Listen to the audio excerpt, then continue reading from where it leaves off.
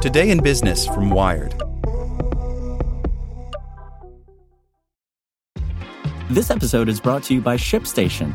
You know, some things take a lot of work, like sending little robots to far-off distant planets. And just as that's challenging, so too is running a successful e-commerce business, especially when there's so much to do.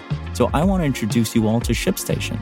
Now, I love using ShipStation because of its easy-to-use dashboard, which makes managing orders and printing labels a breeze and super smooth. Oh, and the customer service is just out of this world. It's exactly what you need to help grow your business. Sign up for your free 60-day trial at shipstation.com/technews. That's shipstation.com/technews. This podcast is sponsored by Cloud Optimizer. As a business owner or IT manager, are your cloud investment costs going up and you don't know why? It's time for Cloud Optimizer. As you migrate your business to the cloud, what you're spending and why you're spending it can get a little hazy. But Cloud Optimizer clears up the mystery and puts the cloud to work for you. Cloud Optimizer starts by analyzing usage patterns, right-sizing resources, leveraging discounts you may not be aware of, implementing automation, and much more. And by reducing unnecessary expenses and maximizing performance, Cloud Optimizer guarantees you a savings of 5 times what you spend for their service. As you utilize cloud-based services more and more, you don't have to lose sight or control of your spend. You can stay agile, streamline your costs, and optimize your performance, plus save significant money with Cloud Optimizer. Make the cloud work for you with Cloud Optimizer. Get a free assessment and find out how much you can save by going to cloudoptimizer.com. Go to cloudoptimizer.com for your free assessment. That's cloudoptimizer.com. Here's today's spoken edition of Wired. The Women's March defines protest in the Facebook age by Izzy Lepowski. A rushing river of protesters flooded downtown Washington, D.C. today, pink hats stretching as far as I could see. But it's the signs that stayed with me. I'm with her and love Trump's hate, posters from Hillary Clinton's campaign. Signs mocking President Trump, keep your tiny hands off my rights, and can't build the wall, hands too small. People waved science is real signs and stop gun violence signs, Black Lives Matter signs, and at least one proclaiming grab him by the tax return. I saw more vagina signs than I can remember and won't soon forget.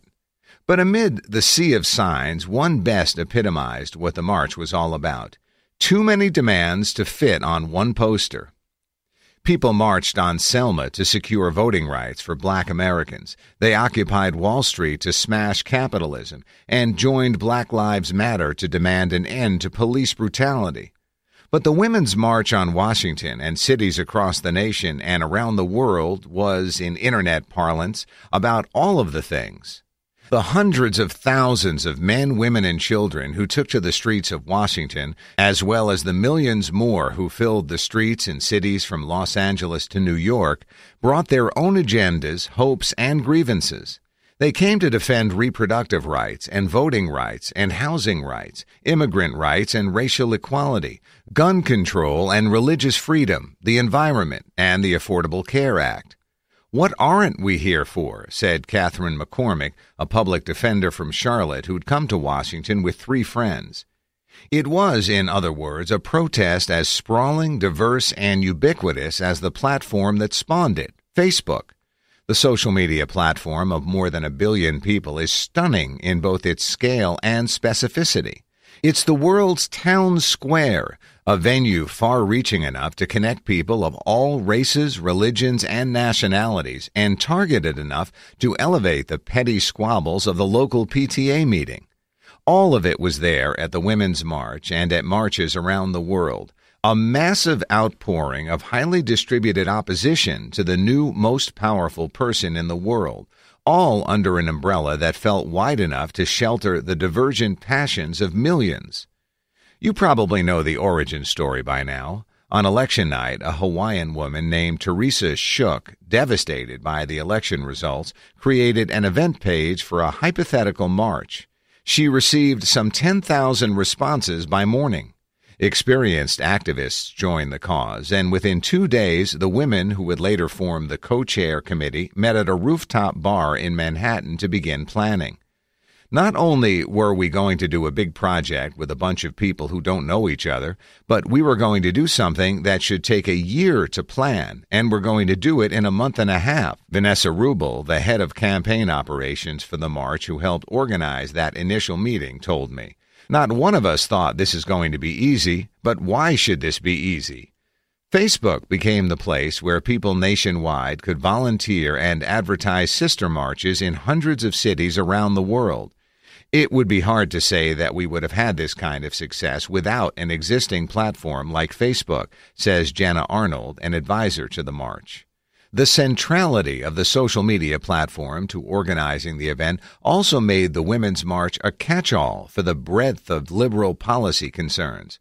For some marchers, that seemed an inherent advantage, attracting far more participation than, say, a single march dedicated to Planned Parenthood would. It's about inclusiveness, says Tina Davis, a 53-year-old marcher from Brooklyn, New York. America is supposed to be a great melting pot. Davis says she believes President Trump ran a divisive campaign that hinged on pitting various constituencies against one another. It feels like his whole campaign was about if we push them down, we'll come up, she says. But really, if we pull each other up, we all come up. Figuring out where the march ended and the rest of the city began was difficult. Over the border in Virginia, lines of marchers were still filing down the road, stopping in at the Chipotle for a bite long after sun had set. But starting a leaderless movement of this scale brings complications.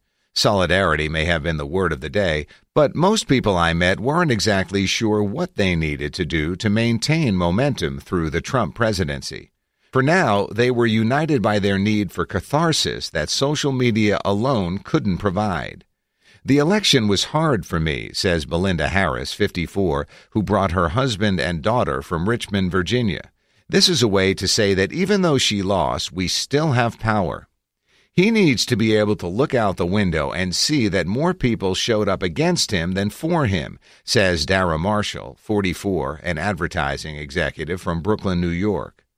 The challenge lies in acting on that power, protecting voting rights and electing local officials to enact policies the protesters support requires more than liking Samantha Bee videos on Facebook. Without an executable plan, marching does about as much good as a hashtag campaign.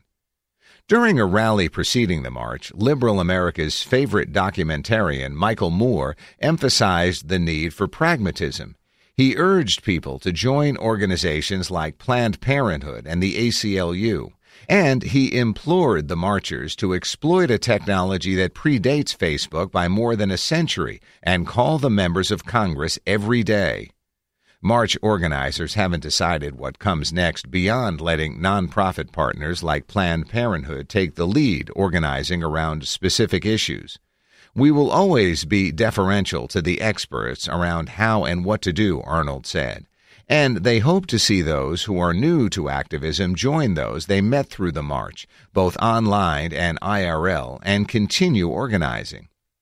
But if the 2016 election revealed just how deeply social media has divided the country by allowing people to retreat into protective bubbles, Saturday's march underscored it. The Make America Great Again hats that had turned the National Mall into a sea of red during Friday's inauguration gave way to a throng of pink pussy hats.